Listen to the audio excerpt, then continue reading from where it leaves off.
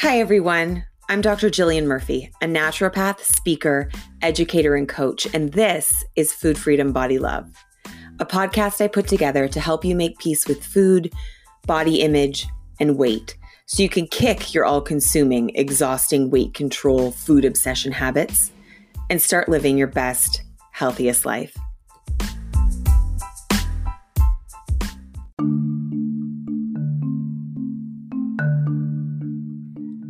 Welcome to session 2. This was a beautiful session to record. I am speaking with a mother of 4 who has been engaging in a battle with her body through pregnancies and recovery from pregnancies. She has been on the roller coaster of restriction and then not being able to hang on to restriction and what it looks like when we stop restricting, but we don't necessarily have the skills or the toolkit to fully move into trust and acceptance. And so we keep riding, or she was continuing to ride the roller coaster of control and completely out of control, trying to be in control, completely out of control. We talk about the societal expectations of bouncing back after pregnancy and starting to question where that storyline came from and how it's the buying into that storyline and the actions that we take when we buy into that storyline that actually is really the trigger or the thing that sets into motion the most painful parts of the roller coaster. And then we start to talk about what it would look like to recover from that. And how do we get off the roller coaster? How do we start to question the storyline about female bodies and physical transformation and transition that happen? How do we get comfortable as our body changes and shifts through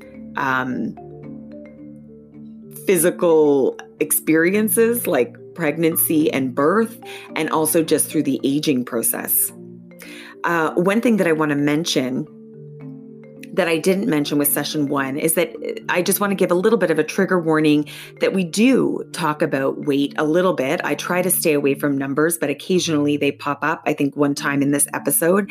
And we also use the words overweight and obese or obesity. The O words pop up in these episodes. And it's not because I like using them or I buy into them. It's just because they're words that are understood and are used by the culture and words that women are saying in their heads when they are struggling or working through this process. It's also words that come up in their doctor's offices, which is something that we talk about. So I just wanted to mention that. And the last thing that I want to say is that near the end of this episode, we really start to get into the deeper parts of this work, which is exploring what we've been taught to believe about weight and health and what an appropriate good body is. And that is something that tends to happen later in the work that I do with people. And so I realized as I was re-listening to this episode and some of the other episodes, some of the other sessions, that because we're in the initial early stages of the work, it might sound like I don't do enough of that. Like I don't do enough of questioning the cultural storyline around fat and weight and bodies. And that's because early in the work, my job is to meet people where they are. And for most people, where I'm meeting them is weight concerns. And so I'm working to help diffuse their weight concerns and their weight stories a bit, with the understanding that there's a strategy here that when we begin to diffuse that, when that settles down, it opens the door to be able to dig deeper into why we even believe the things we believe about weight in the first place. It opens the door to challenging really stigmatizing and oppressive beliefs about weight. But again, for those who are maybe just tuning into my work for the first time, who haven't heard it before, it might sound like I'm not challenging that cultural story enough. And that's just because we're early in the work. And my job is to meet people where they are. So with that in mind, off we go. full disclosure, almost everyone actually that I am doing these initial recordings with, I have not worked with before, but you and I have worked together. And so I know a little bit more about you than I do about everyone else that I'm doing this first round of one-on-one sessions with. But it's been a while. And so I'm wondering if you can just start us off by telling us a little bit about what's been going on with you, where you're at, what your current concerns are. You know, I know it's a big question. Do your best to sort of pull it together for us. Pandemic going on. It sucks. Yeah, there's that as well, a pandemic, yeah. Well, the last time that we spoke, we were talking more about food related with feeding my children. And since then, I got pregnant and had another baby, my fourth child. And so things have been pretty much the same as far as feeding my kids, but the body image and issues around that have increased, if not like gotten way worse because one more kid. Yeah, I think my issues right now are just being in a bigger than ever before body, and trying to manage, I guess, partly society, but partly what's been like so deeply ingrained in my upbringing. And it almost feels like so deeply ingrained in my train of thought and in my mind. But then also, kind of societal expectations of like bouncing back and this super mom that I'm supposed to be with 4 kids. And so babies are not easy on weight loss, or when you have body image issues. They don't really make things easier because they, stretch and expand everything. Can you tell me more about your weight through your pregnancies? Has this been a struggle every time, or is this something new after baby number 4? I've always been, like, my whole life, I've always been kind of body conscious, but not necessarily weight as a number. But definitely, so when I was pregnant with my first, I remember, like, I think it was even my first ever time meeting my OB. And he was like, you have to do the weigh-ins. And he was like, you are, like, way heavier than you should be. And I was like 13 weeks pregnant and was wow. Okay. Was that first baby? That was first baby? Yeah. Yes, and I was like 24. And so it was like, what do I do about that? Like, so yeah, that was my first, like, kind of slap in the face, I guess. And I was pretty healthy and active and, led a very healthy lifestyle. So it was kind of like, well, what the heck do I do about it now? Like, I'm growing a human. Aren't I just going to get bigger? Which I inevitably did. And I think for my first, having an experience with an OB was very different than with my second and third and fourth, where I had midwives. They never weighed me. So with my first, I think my end weight was still less than I am now. And it's like, why is that important to know?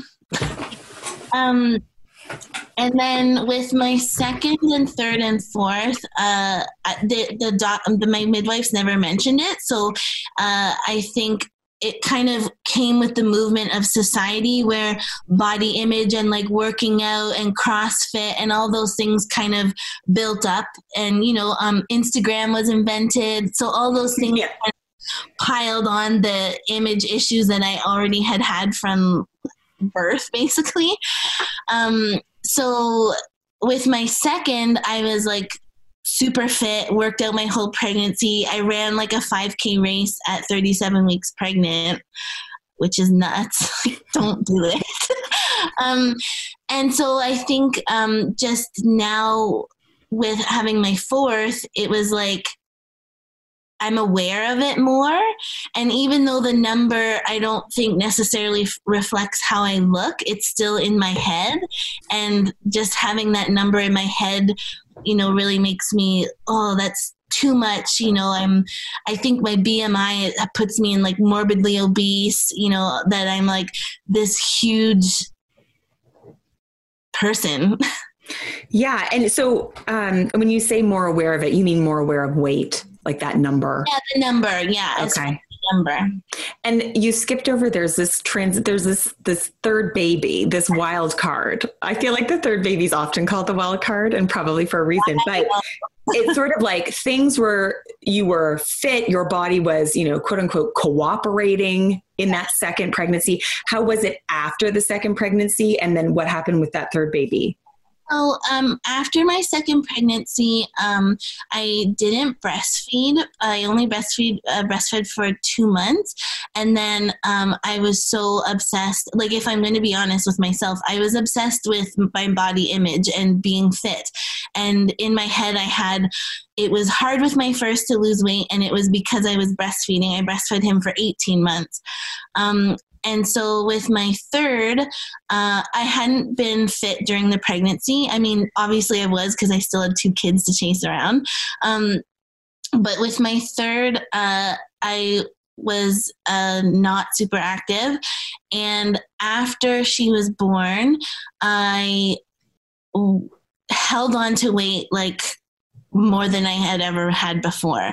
I tried to do everything that I did after my second, where I was able to lose a lot of weight. And then after him, I got down to like the fittest I'd ever been. But after baby number 2. Yeah, sorry. After baby number 2, I was like counting my calories, Fitbit, got into CrossFit. So by the time I got pregnant with my third, I was like CrossFitting 4 to 5 times a week, running 2 times a week, doing yoga 2 times a week, along with being home with 2 kids full time. So after my third, I tried to do all those same things, but with 3 kids, and it just didn't, quote unquote, work. My body wasn't. Your body didn't behave. Yeah, my body was like, girl, we're tired. No, I'm not doing this. And she was a horrible sleeper. So there was that. Soon after she was born, maybe when she was like 8 months, I was really digging into like, what's going on? Why can't I lose weight? I couldn't get, say those last 20 pounds off. So I was like, again, starting to get really obsessive with it. Was working with a kind of online coach, where she would check in once a week and whatever. And I got a diagnosis through a naturopath of Hashimoto's, which is a thyroid issue. Mm-hmm. And with that, there were still really no real answers. I got take a couple of vitamins and, go gluten-free. And that was kind of it. My levels weren't elevated enough that I needed the medication, but they were elevated. So it was kind of like TSH was high. Yes. Yeah. High normal, it sounds like. Yeah. Not in the thousands, but in the higher than normal. Yeah. So, again, after her, it's just been a struggle. I think about when she was 18 months, I found you and found, I guess, again, society kind of moved into this health at every size, love yourself. Come on, guys. Who cares if you just had a baby? Love yourself. Stretch marks are cool. Trying to really accept things. And that was kind of like, oh, maybe I should do that. And that kind of, I feel like in a way backfired too, because it didn't really help. I guess maybe not backfired, but it didn't really help mentally where I was at with like going from, obsessive over food and working out to like, oh, it's cool, I'm not going to do anything. And then, so of course I kind of gained weight, or I didn't lose weight anyways. And I was trying out the whole eating intuitively and trying to focus on my kids and trying to focus on something else other than my body, which is like, I had never done that so far. And then I got pregnant again with my fourth. And so, yeah, I guess it's kind of just accumulated into this. Now I'm bigger than ever. And I am really feeling torn between I want to obsess so that I can maybe lose some weight and feel that fit, healthy glow again, versus my actual reality, which is I'm exhausted. I have 4 kids. I don't want to diet because I like to eat chocolate. And I don't know if that's practical anymore. Like, it doesn't feel practical. Right. And so in terms of, so it sounds like the body image has been a roller coaster. And to be clear, because there's a few times where I just want to make sure we're super clear with our language so that I'm understanding exactly what's happening for you. But when you're saying obsessed with body image, what you really mean, or like working obsessively on body image, what you really mean is working obsessively on weight. Yes. Because working on body image usually involves shifting the story that we have about our bodies as opposed to actually shifting our weight. Obsessing with body into fitting something else, not obsessing to loving my body or accepting where my body. Right. So that's the differentiation I want to make. I also just want to, I feel like this is so important to talk about. When you say fit, what you mean is thin. Thin, yeah. Yeah. It's important to differentiate because those things can get, it is possible to be thin and fit. Yes. It is also possible to be thin and unfit. And it's possible to be in a plus size or a fat body and be fit or unfit. And so I just want to make sure that we like untangle those words so that we're clear, because it's become this, not quite, definitely not in all circles, but for those of us who are interested in body positivity and feminism, I think that we've become aware of the fact that using certain words are a little bit gauche. Yeah, totally. And so we mix them up. So we start using new words.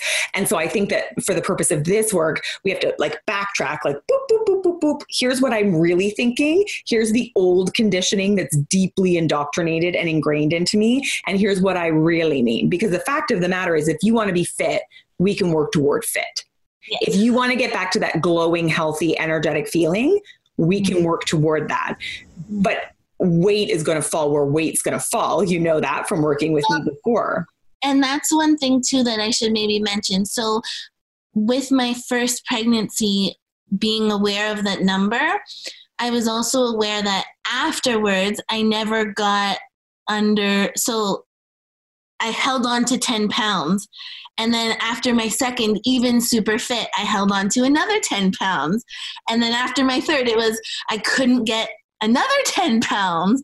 And now I'm at like, I'm like 40 pounds from where I was with my third. So it's like all these pounds. And, right. And the grand scheme of things, I do associate the quote fit with a certain number. And look, I know that that's not true. Yeah, it's not true. And it's going to be a barrier. So we will get to that, because it will absolutely be a barrier to you. Because the thing, like if you tell me, so let's start here. What is the most painful thing for you in this exact moment? Like in your day-to-day life, what is the thing that causes the most pain? Physically or mentally? Mentally. That's a big one. I think the way that mentally, what bothers me most is how I feel physically. I feel like I'm wearing extra clothing.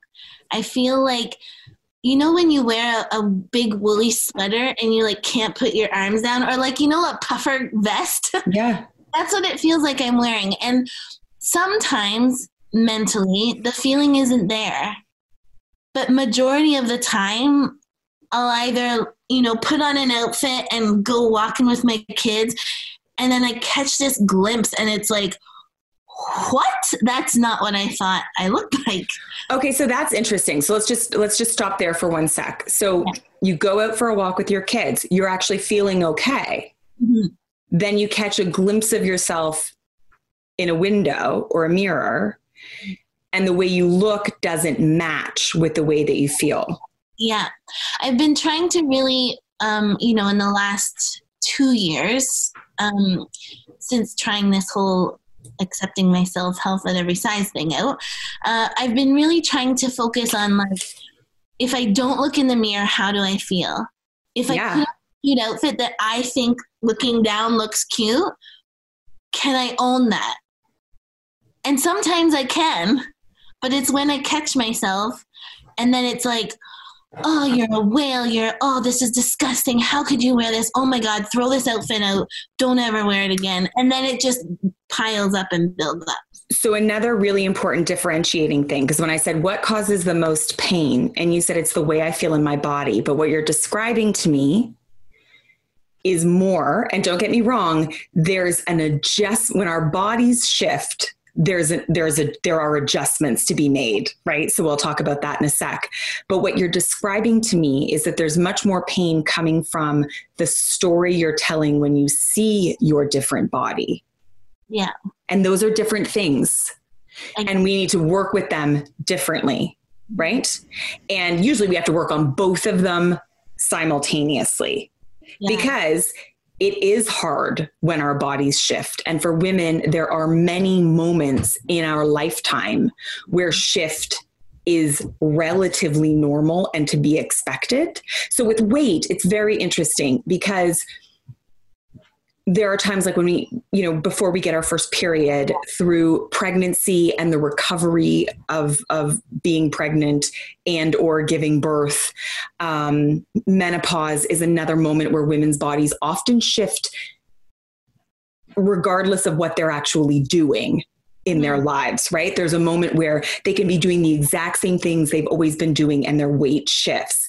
And it requires adjustment. It requires adjustment because your body is different than it was before, because you've been through the transformation of puberty or the transformation of childbearing or the transformation of moving out of those years. And it does require work to transition. It's a change. Change is hard sometimes, right?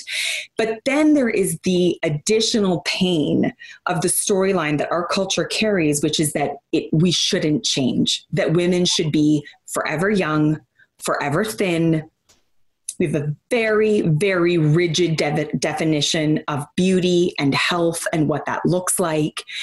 And so when we start piling that storyline on, triple the pain, quadruple the pain, 100 times the pain. Yeah. Something that we could adjust to, because there are other things that cause shift and transformation physically in our lives where we're forever affected or changed or shifted. The other example I sometimes give is through my 2 pregnancies, my feet grew a size. Right. But do you beat yourself up every time you have to buy shoes that are a size bigger? No. My arches are more flat and it affects my feet. There are sometimes some aches and pains because of that. These things affect the way that we operate in the world physically, and we need to adjust and make amends and approach our bodies with compassion.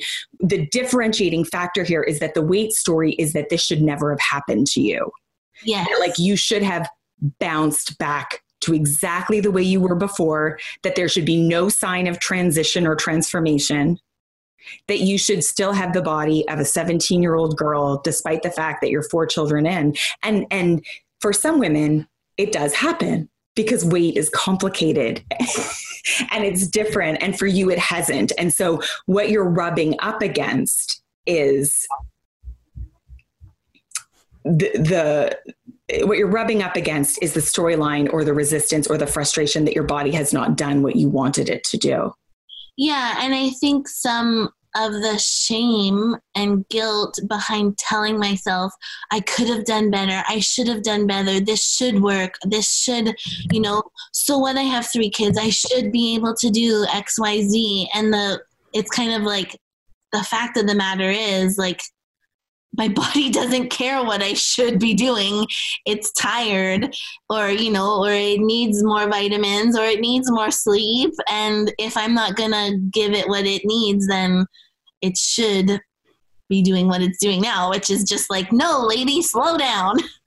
Well, and the second part of this, it leads me into the second thing, which, you're leading me there perfectly. But what happens is when we have that story about some really normal transitions that happen, because there's some parts of the story that you told that feel really normal and feel really natural. Like your body was, I mean, I don't know for sure because I wasn't exactly there, but the fact that the OB told you that your weight was so wrong right off the get-go is probably not true.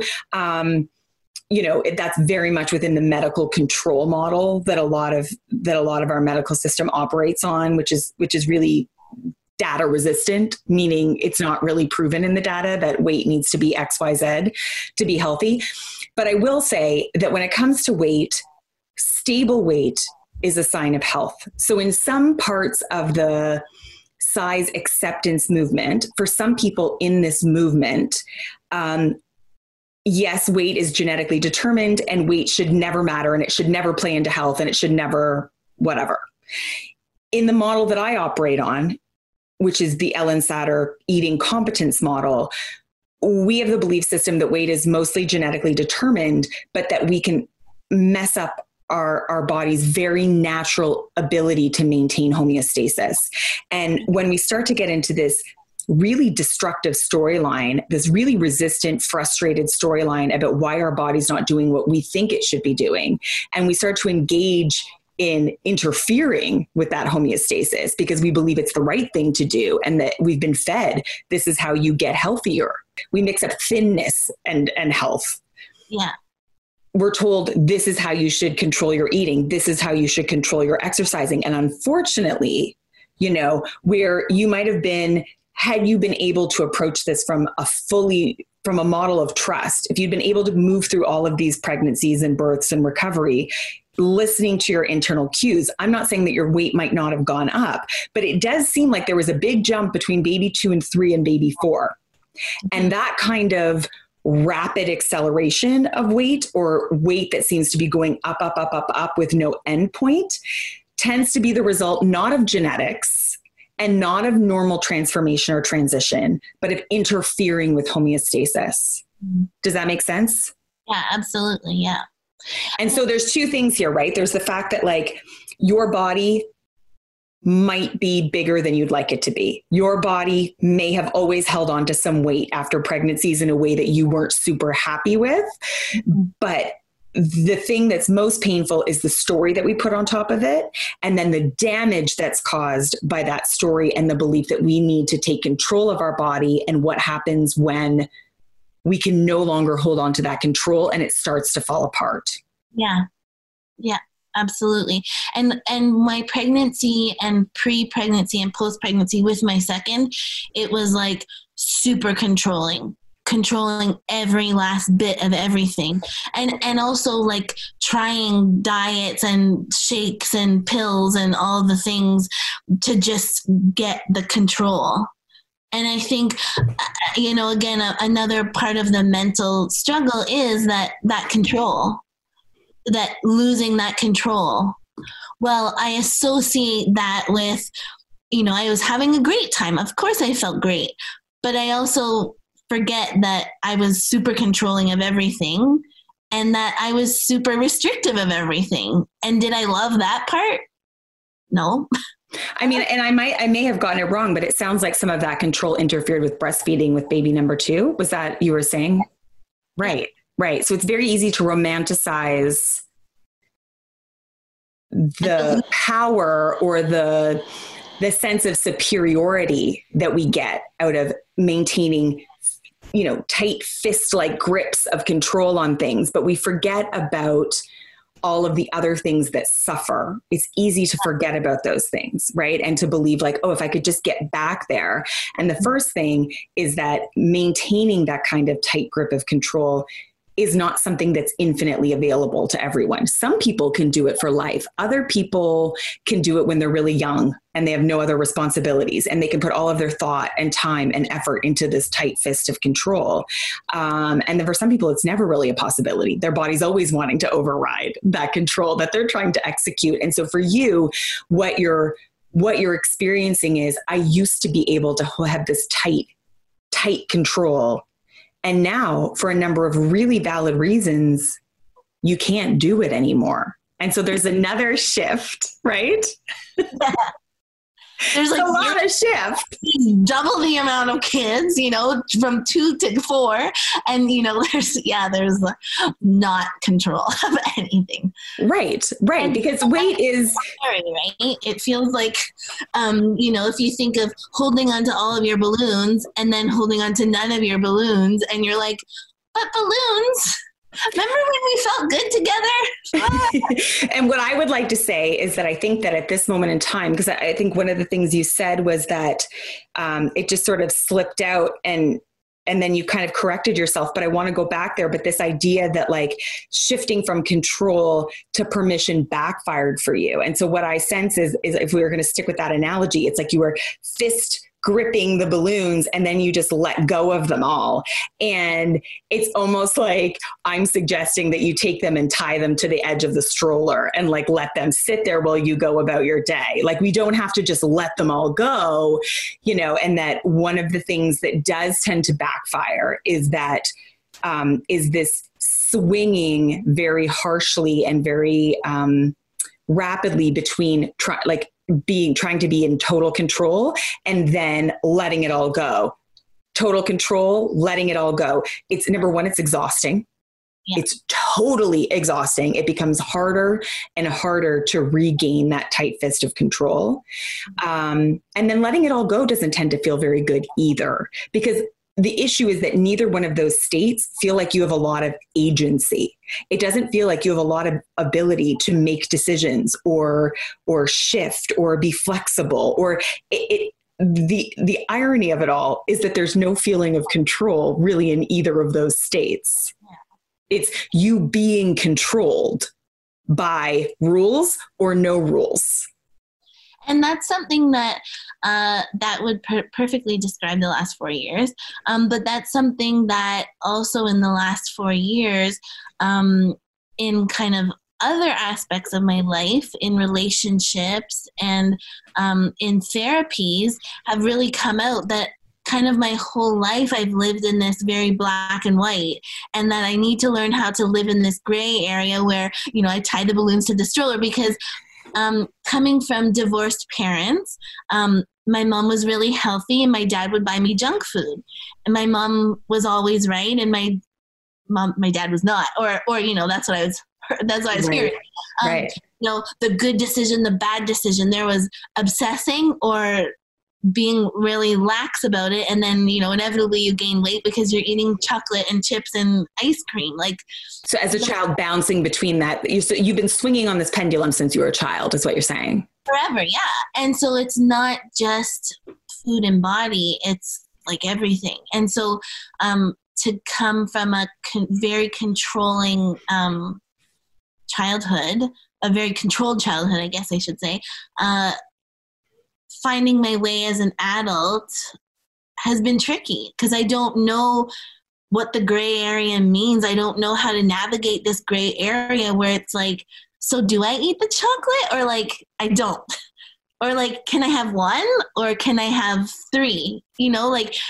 So it turns into this very tricky where I don't feel like an adult. I don't feel like I have control of my agency. Yeah, that's the word I use is agency. And really that's what I want the end point of this work to look like for every single person, which means that there's the ability to make decisions about what we do and don't do. So one side of the pendulum, the being controlled by external factors, food rules, this is where people tend to be in a place of no. It's kind of like when you were with your mom, everything was no. It was like, no, no, no, no, no.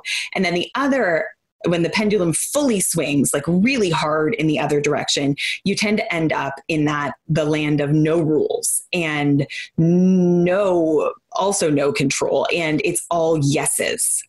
And I will say that for many people, many women in particular that I work with, they have to make that swing. We have to go from constantly saying no to ourselves and trying to manage and adhere to external ideas and rules about what we should eat and when we should eat and how much we should eat. We often have to swing all the way into the yeses. That's a part of the process to ultimately diffusing the power from this pendulum and getting into that middle of discernment, of being able to say yes or no. But before we can say no from this really internally defined place, before we can say yes from this, we have to be able to say yes. And that feels challenging. That feels hard. And a lot of people get stuck in the yeses. So they get stuck in the everything all the time, yes to everything, yes, yes, yes, yes, yes. And then they call that intuitive eating, or they call that competent eating. And then they say it's not working for them, or it's to blame for weight. But what they're really, what's really happening is that they actually tend to be swinging back and forth.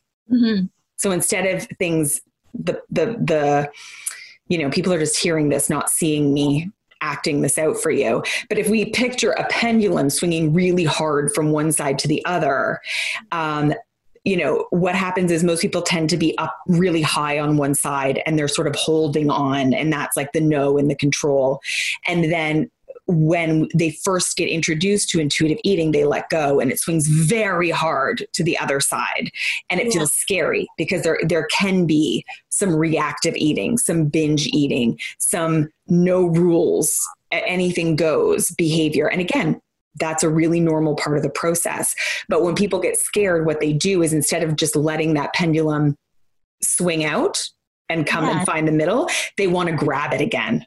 When it comes back, they're like, no, I don't like this. It feels horrible. So now I need to go back to this. Right. The wave simmer down. Exactly. Middle. And I think I hope that that's where I can be, that instead of trying out this yes, that instead of trying to get back to this no, that maybe instead I can meet you here in the middle and then work on staying focused in this little middle range, because it's really tricky. And I think in my email, I kind of pointed it out that I go from these extremist thoughts where I will catch myself, or, I put on a pair of pants and it's like, does not fit at all. And I go, I need to never eat again. I'm going to go on a water cleanse. I mentioned that I had looked into getting my stomach stapled. Well, what can I do to qualify for that? Blah, blah, blah. And it turns into this big back swinging to this extremist no. Whereas instead I could be like, well, these pants don't fit. Okay, I had a baby 6 months ago, kind of rationalizing with myself and being like compassionate maybe.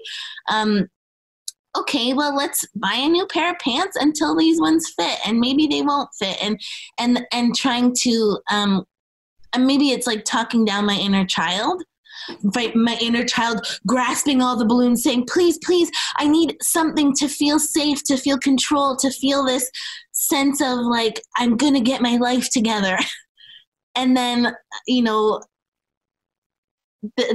guess the ping pong that goes back and forth of like, you'll never be able to control it, to let's get your stomach stapled to control it, which is like. So one thing that I'll sometimes do in these circumstances is talk about shifting our efforts. So you want to put effort somewhere. Your brain wants to put effort somewhere, right? And so how can we think about putting effort in a more healthy place for you? Because I think that we can both agree, you let me know if you're still not buying this, but I think that we can both agree that what you've been doing hasn't been working out so great. Agree. Okay. So if we agree that trying to starve yourself, trying to restrict yourself, trying to overexercise yourself hasn't worked, A, because you can't always do it because you're too tired and you don't have enough time, and B, right. And B, even when you do, your body doesn't necessarily want to shift. So let's just get super clear about the fact that the coulda, woulda, shouldas, if you could restrict yourself and overexercise yourself, are just hypotheticals. They do not exist. No. There's many reasons why that is, but they just don't exist in the here and now. You're in the body you're in the life circumstance you're in. There's a lot of really amazing things about the life circumstance that you're in, which is you have 4 beautiful children and a really full life and not enough time at the moment. with everybody home. Right? So restriction, overexercise are hypotheticals. They don't exist. They're not working and they don't exist. So we need to take them off the table. So if you can't put your effort there, because every time you panic, you want to put effort somewhere. If we're not going to put effort there because it's not helping, it's hurting you, then where can we put effort? Yeah. Where can we put effort? And where I would, I'll tell you. Yeah. Where I would like you to start putting effort, where I would like you to start focusing on the discipline of this work. Yes. Is to getting in touch, in deeper touch with how you feel inside your body. Okay. The meditation, or what do you mean by getting in touch with? Okay. So there's a number of different ways that we can do this. Okay. The major thing that I want you to understand, because this is going to be a hard thing for you to feel at first, what I want you to understand is that you have spent the majority of your time in the past few years, maybe your whole life, I'm not sure, in thoughts about your body. Mm-hmm. And you're mistaking it right from the beginning of this session with how you feel inside your body. You said the most painful thing is how I feel physically inside my body. And yet, when you started to really dig into that, it really quickly transitioned to, and I'm out for a walk with my kids and I'm feeling pretty good. And then you see yourself, you have a thought about yourself. It evokes all of these distressing, panicky, uncomfortable, frumpy, frustrated, stuck feelings. And those become internalized as feelings inside your body, that your physical body feels that way. But 5 seconds before that, your physical body was feeling okay. Yeah. And if it wasn't, we can also talk about that. Like, we can talk about ways to gently, mindfully, intuitively start moving your body so that you get used to being in a slightly different body. Yes. Do you mean physically or mentally? Because, the other thing is, of course, holding on to X amount of extra pounds is that physically, I also feel horrible. It seems like anything I do, I feel sore, but if it's hunching over feeding a baby or carrying a baby on my hip or trying to go for a brisk walk or even trying to run, it all feels to be melodramatic. It feels excruciating. It feels horrible. And that is, of course, because I'm trying to move my body in a way that I used to 60 pounds lighter. And now and also just remember that there are women who do end up in bodies that were the same, or I shouldn't say the same, bodies that are closer to the original weight after 3 or 4 babies that will also describe this, or people who haven't had babies who've just gotten very out of shape, who are trying to get back in shape, who will describe this. So, and I only say that because I want to explain that feeling of getting back into shape, or like actually getting back into shape, not just getting thinner, but actually starting to use our cardiovascular system differently, regardless of the body that we're in, can feel excruciating. And so just to be careful that weight may be a piece of it, this new body that you're in, and learn how to reuse that transformed body. And I'm not saying that your body's broken. I'm just sort of saying that, like, when our body goes through a major shift or transformation, there's a reparation and a change that has to happen. And sometimes the work of learning to reuse that body in a different way can be painful. And weight might be a piece of it, but we tend to want to blame our weight for everything, when in reality, it's just one piece of a bigger picture. Can you think of any moments now or in the not too distant past where you have just felt really good in your body? Like, you've been doing something, whatever it is, even if it's for 5 minutes or a half an hour or an hour or a day, where you're just like, oh, I just felt really good in my body while I was doing that. Yeah. I have been doing like mom and baby boot camp. Mm-hmm. And it's kind of CrossFit-esque boot camp type workout. And I have had a handful of days, when it has genuinely felt really great. The workout felt great. The atmosphere felt great. I felt great in my outfit, didn't catch any glimpses of myself. So it felt great. And I left saying, that was awesome. I can't wait to do it again. Yeah. And so I just want you to remember, because again, trying to find this feeling can be so fraught with, it can be easy to feel good about our body when our body's quote unquote behaving. So we just have to be careful of that. We don't only allow ourselves to feel good in our body when our body is exercising, or when our body is not, like on the days where we're less hungry. Do you know what I mean? It's like the analogy I sometimes use is like, that's like only loving your kids on the days when they're well behaved. Do you know what I mean? Right.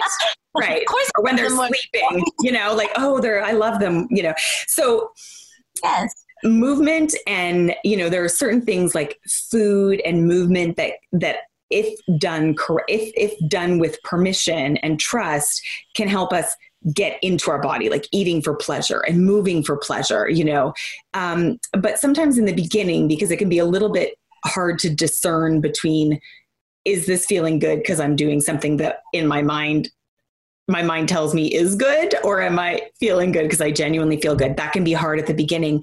I usually start smaller than that. So taking the time to, yes, take a few breaths and just check in with your body several times during the day.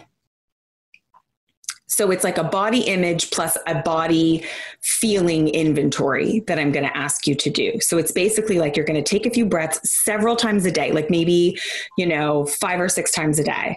And you just take a few breaths and just like, how am I feeling in my body? Like if I just quiet down the noise in my head, it's there, it's happening. If I just quiet it down, how am I feeling inside my body? And you can sometimes do a bit of an internal scan. Yeah, it's helpful. And it's also sometimes helpful to avoid certain body parts, or to start with body parts that are more neutral, like feet, legs, arms, unless those are, problem areas. If there's any part of your body that really pulls up a lot of negative feelings, it can pull you into your head really fast, right? But just trying to, even if it's just in your chest, how's my heart feeling? How's my digestive system feeling? Like you're trying to tap into these more neutral aspects of the inside of your body. How's my head feeling? How's my brain feeling? And just really taking inventory of how you feel inside your body, trying to connect with how you feel inside your body. And then as an aside, also connecting with how you're feeling about your body in that moment. And what's interesting about this is we start bringing more awareness to how we feel inside our body, starts to strengthen our ability to connect to that even in hard moments. Because the thing that's really tough is that the moment that your brain wants to jump in, we want to totally believe our brains. We tend to, discount body intelligence and body knowing and overvalue what our brain knows. And what's tricky in this situation in particular, it's not that our brains don't have information, they do, but our brains have been heavily, heavily indoctrinated and trained with sexist, fat phobic, healthist information that heavily biases our ability to use the information that our brain has, right? It's like it takes everything and it paints it one color. And so we're not able to be as objective with our thoughts as we like. And so we're overvaluing thoughts and undervaluing what's happening actually in our body and what our body's telling us. Well, and it's like sitting and breathing and thinking about a factual feeling, actual feeling versus a fiction, what it's telling me, what the story is about that feeling. What the story is about, what I'm thinking as I'm taking notes is, I don't actually feel the size of my butt. As I sit here on the floor, I don't feel my butt any bigger or smaller, thinner or fatter. It's just there. It doesn't hurt. It doesn't feel sore. But, I can feel, I'm kind of hunched over. Maybe if I sat up, okay, instant relief. Like that's a fact versus a fiction, right? The other example that comes up for me is this idea of going for a brisk walk. And you could factually go for a brisk walk and be like, whoa, my heart is really beating and I'm really out of breath. And oh my gosh, my leg muscles are really tired. And then you could create a game plan to briskly walk 3 or 4 times a week until you get back into brisk walking shape. And that is really different from going for a brisk walk and feeling out of breath and feeling your muscles tired and sore and being like, I'm fat and I'm out of control and I'm a loser and I'm not, this is never going to change and I'm not worthwhile. And the only way for me to control this is to like start eating less and, stop eating these food groups and blah, blah, blah, blah, blah. Like one is an objective game plan and one is an emotional roller coaster. Yeah. Well, and I like to think of it as like a snowball or like a bubble, I'm just blowing it up. And it's like, before you know it, you're in this like ridiculous scenario. Everybody hates me because I'm so enormously huge and like, what? Yeah. That's not real. Right. And so your homework is going to be when you're in a calm place to tap in to that feeling in your body, but also when you're in the bubble, when you're in the snowball, when you're in the spiral, to try. It's going to be hard at first, but the only way to start to grow the skill and the ability to do it is to keep trying, to tap into how you actually feel despite the whirlwind, the tornado of a story that's overtaking. Even if you want to identify, I just, sometimes we need to just be like, you know what? I don't know what it is, but I just want to feel this spiral. I just want to feel this tornado. I need to buy into it and go with it. But if you can logically do that and also take a deep breath and go like, okay, how's my body actually feeling? Okay. Actually, my body just feels X, Y, Z, but oh my God, the spiral. Like, so when you're calm, being able to start to tap into how your body actually feels. But then also when you're in the bubble, in the snowball, in the tornado, actually being able to, or attempting to take a deep breath, even if it's for a split second. Like I sometimes call this like micro moments of awareness where we just start to tell ourselves the truth in a really small way. Yeah. And again, something that I've been practicing for so long is parenting my inner child. So that's like parenting my inner fatty. Because the other thing, I've been trying so hard to just like be like, yeah, I'm fat. Everyone has fat. Fat's fine. People would rather be called stupid than fat. And I'm like, guys, I'm fat. It's okay. But like to kind of counsel my inner fatty and be like, girl, we hear you. You're here. It's great. You're fine. Spiral out of control. But like, P.S., you're still moving. You have 2 legs, 2 arms. You're right. doing great. Right. And I think that was actually one of the questions I wrote. I'm taking some like little notes as we talk because, starting to get in touch with how your body feels on the inside is one piece of this puzzle, right? And starting to get better and better at that so that you can pay more and more attention to that, so that you can live more and more from that place, so that you can choose to be more and more loyal to that feeling than to the external bubble, snowball, tornado. That's a piece of it. But the other piece of it is what is so wrong with having extra fat on your body? And it's easy to say logically, nothing. Okay, I get it. I've read the Instagram posts. I read the books. I read the blogs. I listened to the podcast. Nothing. But there's an emotional shift that has to happen. There's like this very deep, it's the work of authenticity, which is one of those like highly overused, Instagrammed, quoted concepts that sounds very pretty. Yeah. But in reality, owning who we are authentically is not actually very pretty at all. It's actually gritty, and it really tends to involve a lot of like shame work. So disseminating the shame that we feel. I'm trying to show you all the Brene Brown books that are above me. This is like Braving the Wilderness, that book she wrote. This is absolutely that. And there's another one called, I Thought It Was Just Me, but it wasn't. And that it's all about shame. So the shame of what your body means, of what fat means, and And how do you start to disseminate that shame so that it's easier for you to spend time living in your body and not trying to hide it, change it, manipulate it, starve it, overexercise it, or just berate it into the ground? Yeah. Yeah. And it's not a pretty easy process. It's a gritty, unfun at times, but necessary process of acceptance of oh, okay, I am currently, and we don't know if you'll always be in this body. I mean, you had a baby 6 months ago. We have no idea what's going to happen. Weight is complicated and tricky, but you are in the body you're in right now. That is who you are. Yeah. And if you were to parent yourself in this moment, if you were your child, it would be so much easier to just accept and to come at this with compassion and love and acceptance. But it's much, much harder to do it for ourselves. But I was just going to say, the word that keeps coming to mind is not authentic, but it's compassion.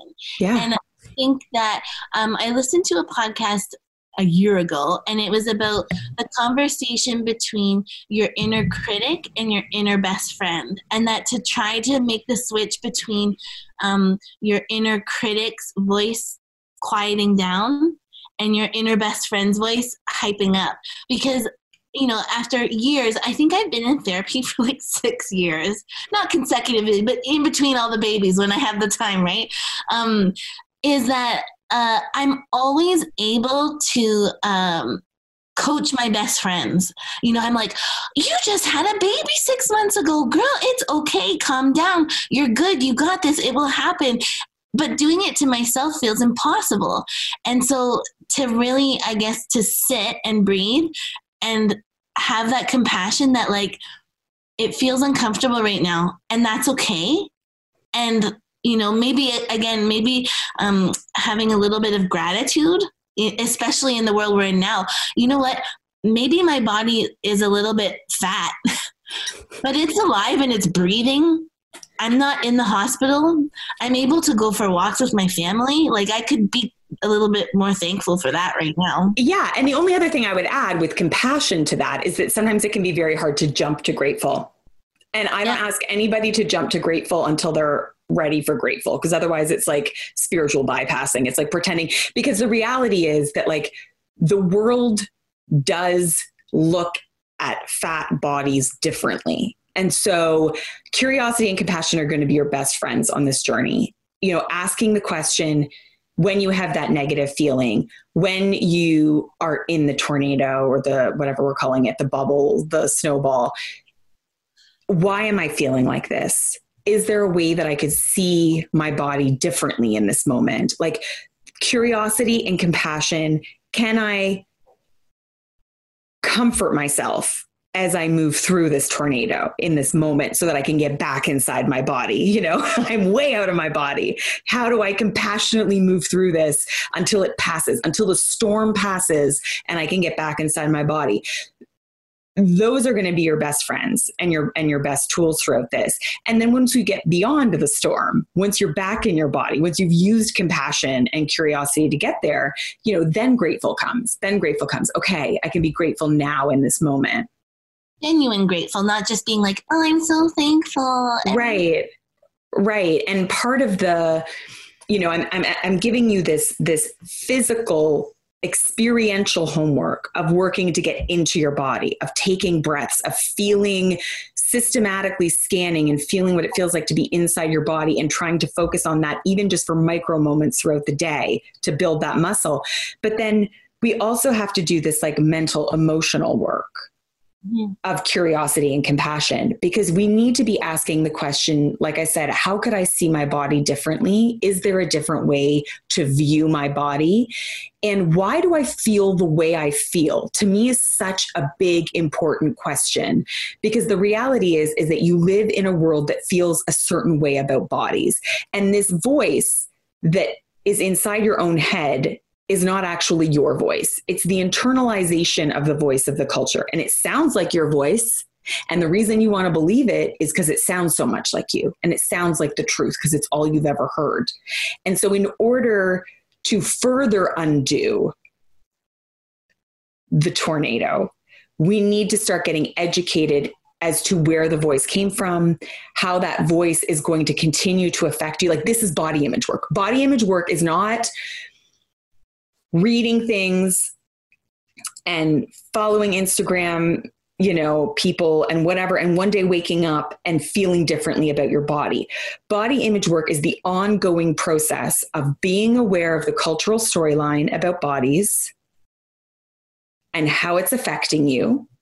Yeah. And where it comes from and what it's selling, and developing the tools to strengthen yourself against it, to get tough, to feel the way you feel when it affects you, and then to move yourself out of it, to move into the tornado and move out of the tornado without making it too much about you. Yeah. It's about you weathering the storms. Right. And so, then gratitude tends to come after that. Once we're able to be aware of, what we want to be more loyal to, which hopefully is how you feel inside your body. But also understand that these tornadoes, these snowballs, these whatever are going to roll in and they're going to roll out. And that's not something that's just going to go away. Yeah. But that it isn't you. It's an external force acting on you. Because you said, I think you said this has been happening since you were born. It hasn't. It started very soon after you were born, but it didn't start at birth. You weren't born with the tornado rolling in and out. No. It started because of the stories. Yeah. So in my therapies, I have kind of figured out where the issue around food was, and it was about 4 months. 4 months old. Has it been continuous? No. Obviously, in my childhood, I didn't really think about food because I was a kid. I ate what I was given. But as I grew, I kind of saw this black and white, the pendulum that we were talking about, of the good food in one location and the junky food in another location. But it was a no and a yes, of a no to junk food and a sure, why not? Here, have it, whatever you want to keep you happy, right? So it's, and I think knowing that has helped me uncover it a little bit more. And, in my years of listening to you, is uncovering, I really am craving a Greek salad. Well, okay, let's have a Greek salad. I have a bowl. I still kind of want more. Okay, let's have some more. I kind of want some chocolate. I'm going to have a little bite of chocolate. It's going to be great. And kind of trying to listen to why, instead of just mindlessly like, I'm hungry and I feel sad and I want ice cream. Yeah. Yeah. And I the way I feel about emotional eating, which is that it's really normal. But I think that what you're talking about is approaching food with curiosity and compassion and being able to experiment with it in the same way that we're going to experiment with spending more time inside your body versus thoughts about your body. But what's interesting is we started with body image, but then we haven't really talked a lot about food. But what's interesting is that pendulum of control out of control, which tends to be mirrored in the way that we're eating, right? In control, out of control. That pendulum evens itself out. The way that our food behaviors tend to even themselves out within this model when we get more curious and compassionate with our bodies. Like it's the way we feel about our body and the harsh judgments and criticisms and beliefs that we have about our body that fuels that pendulum swinging from side to side, that makes us believe that continuing to buy into a control model is good for us, even when it's harming us in a really major way. And so we're going to leave the food stuff for now, because I trust that it will resolve itself as you are able to be more curious and compassionate about your body, as you are able to see the storm roll in and get better and better and better at letting it move through you, around you, past you, while staying true to how you feel in your body. And while understanding that if something doesn't feel good in your body, if you physically do that, you can start working on that without it needing to be tied to weight loss. And your weight will just do what it's going to do as a result of this work. It will just do what it's going to do. Yeah. Or swinging to, oh, I feel kind of out of breath, I better do all the workouts. Like, Exactly. What's the next baby step? What's the next thing I could do? Isn't there a movie? What is that movie? Frozen 2. She's like, just do the next best step. That movie I felt like that movie was a representation of all of the work that I do with women. I'm not even kidding you. What is the next step? What is the next right thing? We can't, like, it's a diet culture belief that we can know what we need to do for our bodies for the rest of time in a given moment. All we can do is the next right thing, the next step, the next best thing. Right. That's what intuitive eating is. It's being present in our body, being willing to tune in and listen, to be aware of our physical, mental, and emotional needs and do the next right thing. But that is challenging to do when the storm is rolling through, when the tornado of thoughts and judgments and criticisms are rolling through. And so let's wrap up with this. When COVID-19 comes, all the people posting their live workouts, like, that's a storm. It's a pressure, and homeschool, and cook, and we're grocery shopping less. It's a whole other storm to be trying to navigate. But now, I'm going to try and navigate to the side and watch it from over here. And again, if we were going to keep working on this, what I would want to do more and more is continue to break down for you so that you understand in more and more depth and detail the story that you have about weight and why you have the story that you have. Because until we start to break that up, until we start to really challenge that over and over and over again, until we start to be super aware of it, it continues to affect us, and it continues to fuel that pendulum. It continues to build up the storm or the snowball, right? It's that belief that the way that the thoughts that we're having about our body are a fact, and they're not a fact. Yeah. It's a belief system, right? And so your homework is going to be starting to spend some micro moments in your body, becoming more in touch with how you feel inside your body, becoming aware of when the thoughts start to roll in, and just trying to separate yourself from them. They're going to roll in. They're going to happen. Just being like, that's not me. That's the cultural storyline I've ingested. Sounds like my voice. I recognize that voice very well, but it's not mine. It was planted in me at a very young age. And I'm going to be curious and compassionate about why this storyline is so strong for me. And if there is a different way to see this, is there a different way to see, is there a different story that I could be telling in this moment? And again, it doesn't need to be like, I'm beautiful, I'm a supermodel. I want it to be true. Yeah. Like, I'm a new mom who's working on a body that is constantly shifting and changing every day, and I'm struggling to get used to it. Yeah. I have engaged in restriction and control that's no longer working, and now I have to find a new way, and it's hard. Like, that can be the news story for right now. It doesn't need to be, it's like, that's the difference between all or nothing. These are the next right steps. These are the next baby steps. Is not going from I'm the worst and everything's out of control to I'm a perfect 10 supermodel, which you might never feel because you never need to feel like that, right? Yeah. Like, part of this process is just accepting who we are, that authenticity, right? And part of authenticity is, again, understanding that there are going to be certain societal norms that we might never measure up to. And that's hard, and that's tough work too. But I'm going to leave it at that for you today. How does that feel?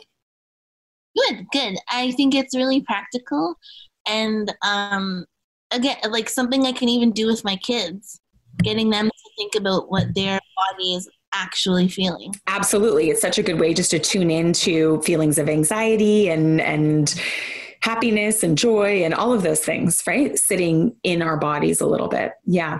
Okay. Take care. We'll talk very soon.